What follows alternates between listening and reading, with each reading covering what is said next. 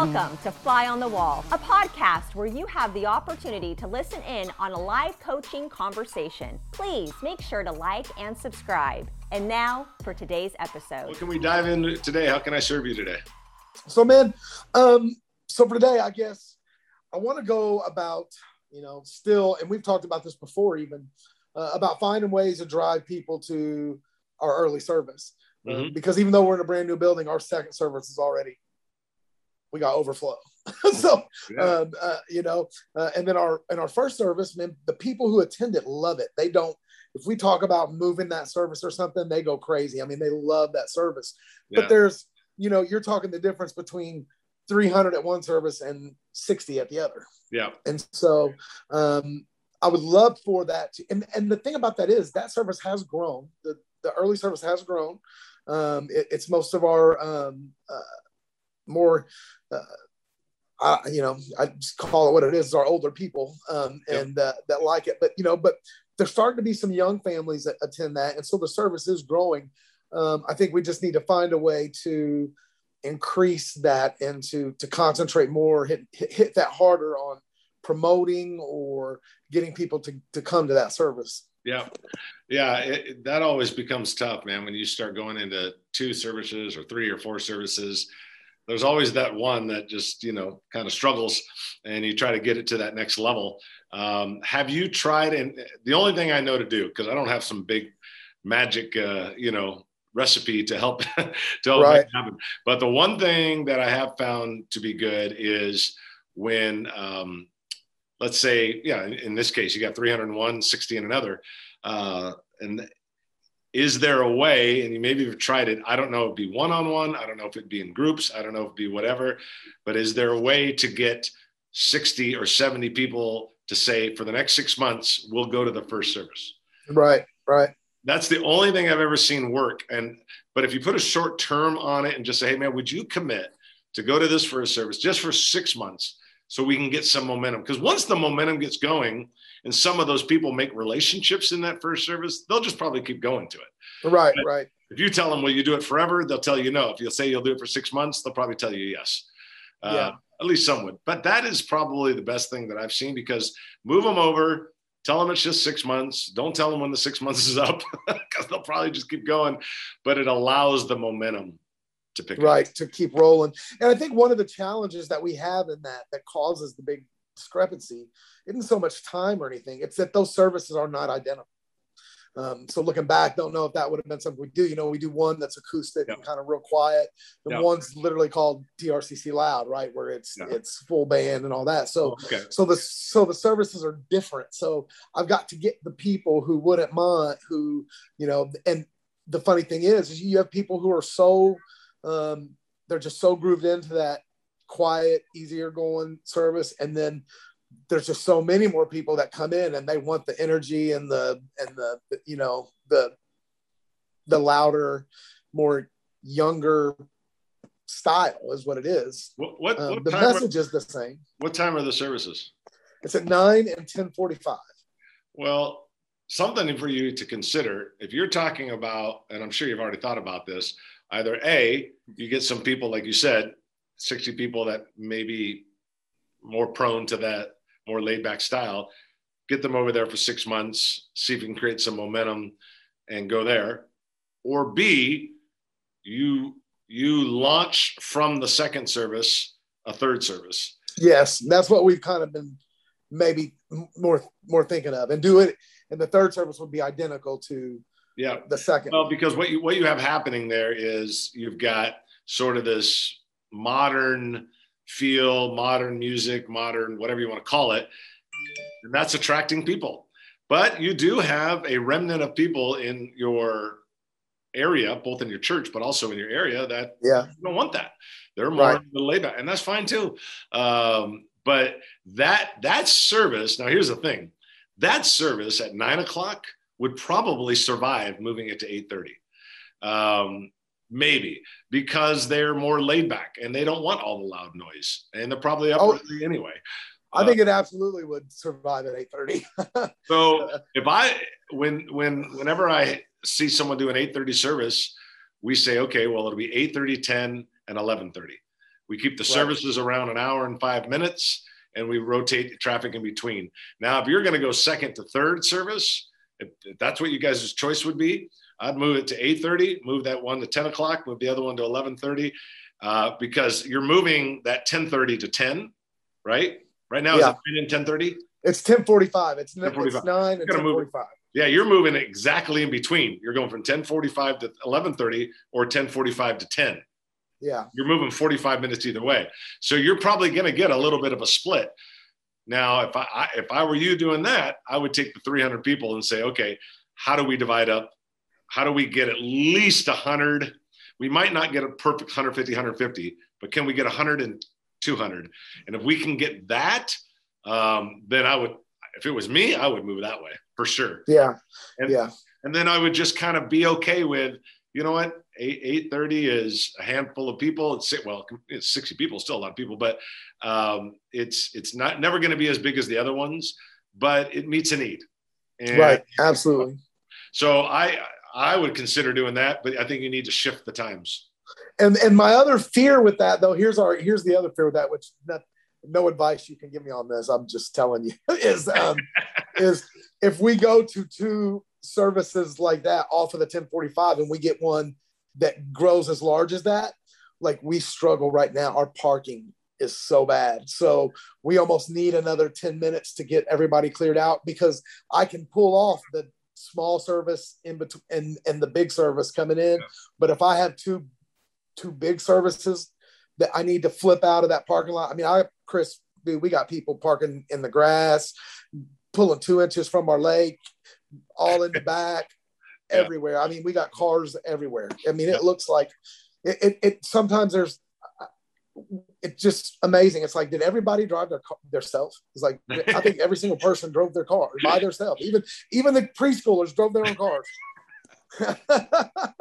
Well, you're doing an awesome job. God's doing amazing things. And we've been coaching with you for years now. And it's been an amazing journey watching what God's doing. I think that is the next natural step.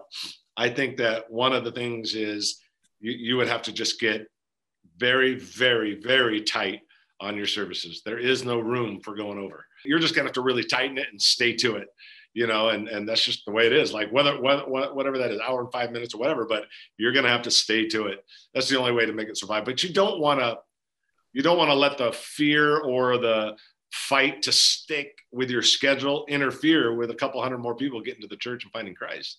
Yeah, absolutely. Yeah. And we stick pretty close to our services now are an hour and 10 minutes.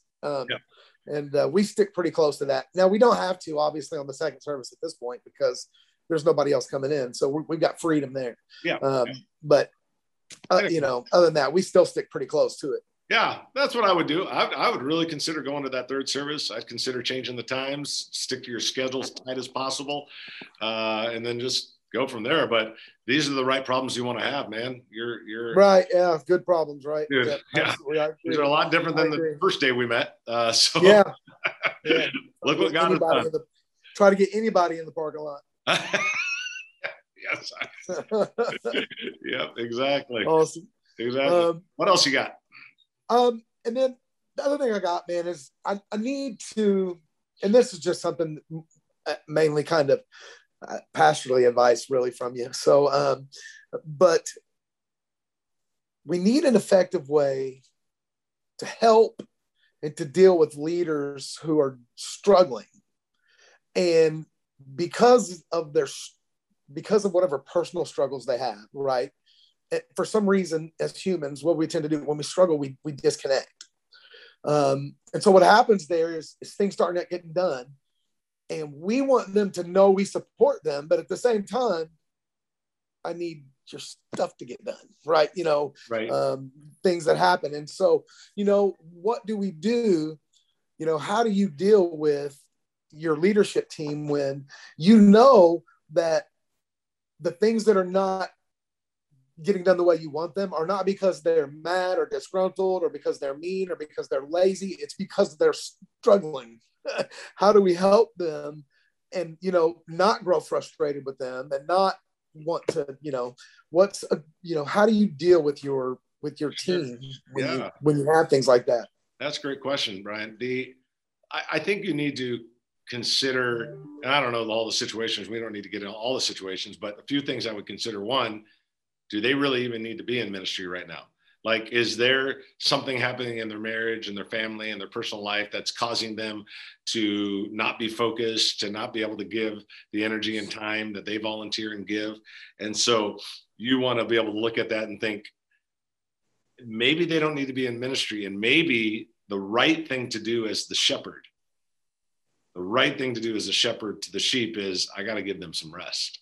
So that might be, I'm not saying that's the situation. I would bet that once in a while, that's the situation where you need to step in and say, love you. You're awesome. This leadership position will always be here for you.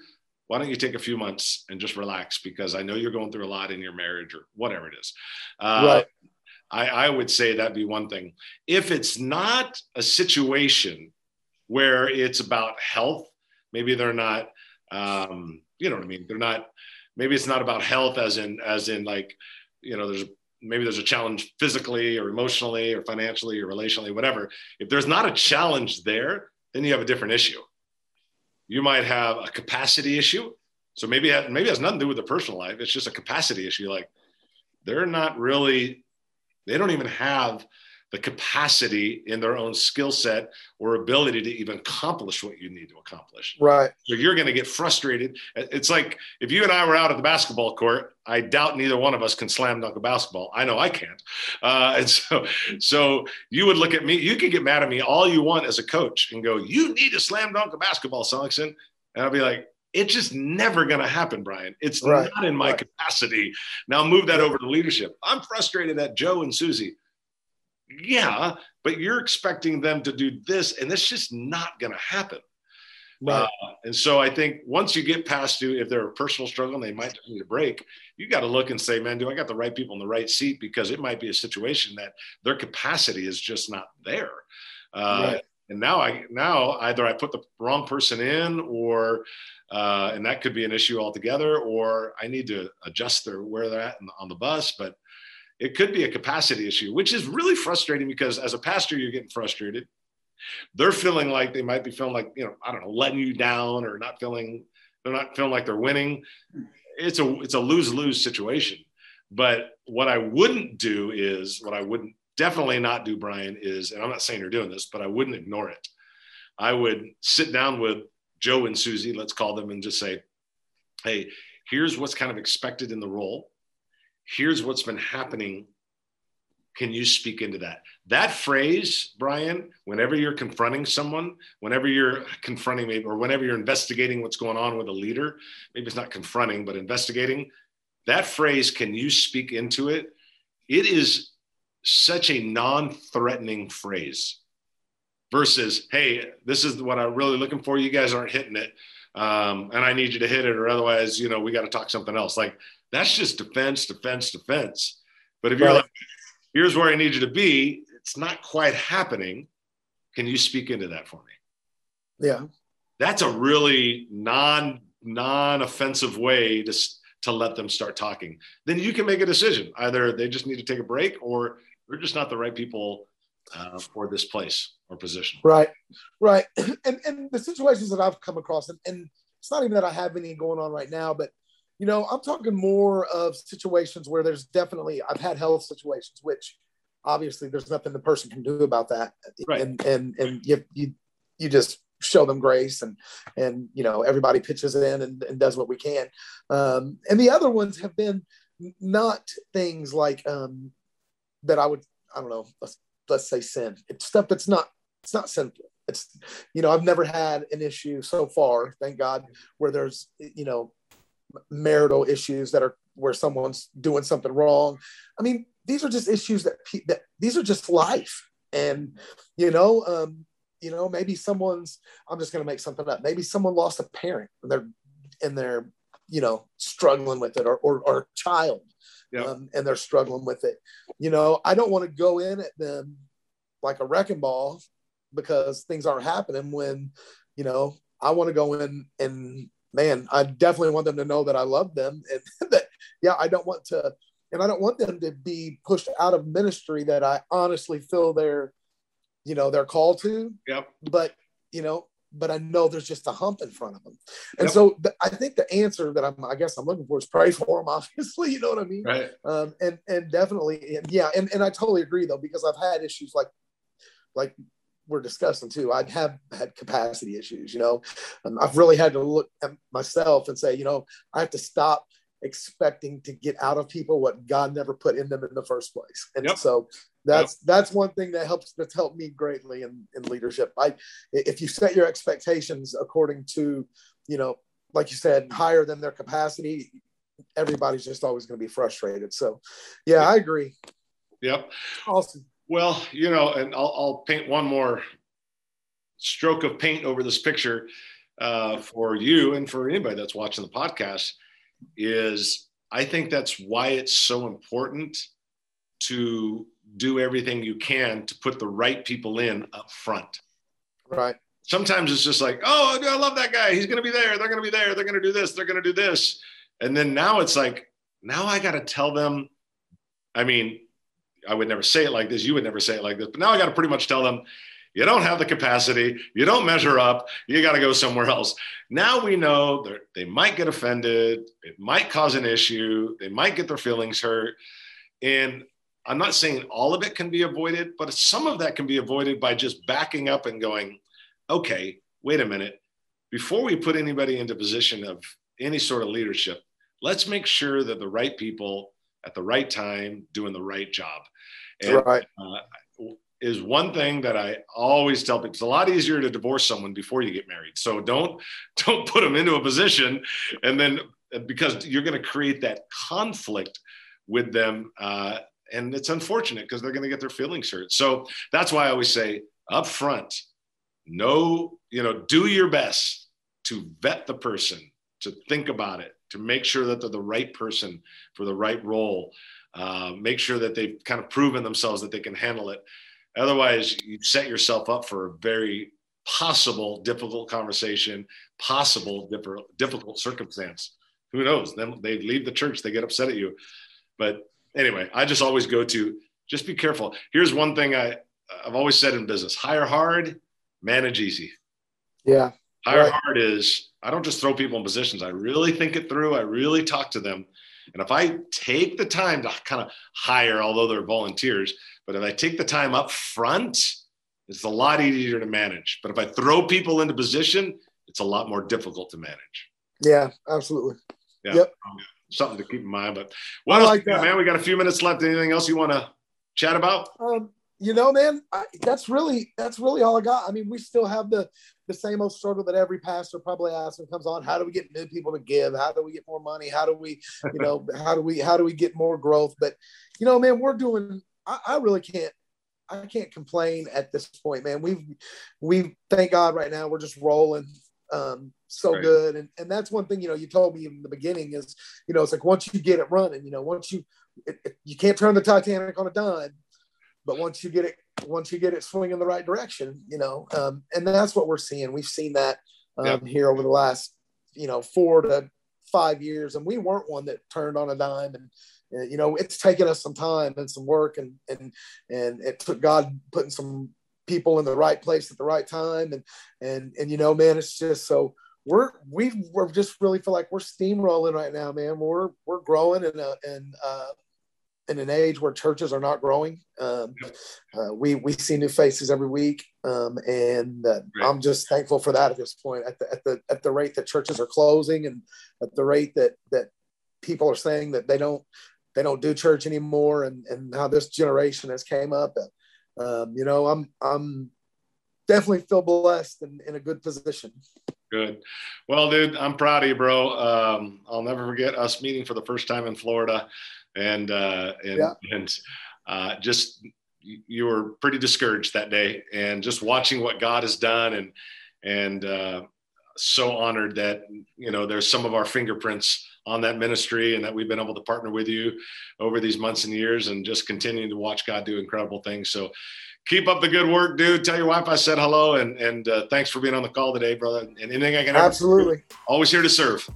All right, man. We love you, man. Love you too, bud. We'll see you, man. All right, bye. Thanks for stopping by today. We hope you enjoyed it. Don't forget to like, subscribe, and to be on the lookout for more podcasts from Fly on the Wall. See you next time.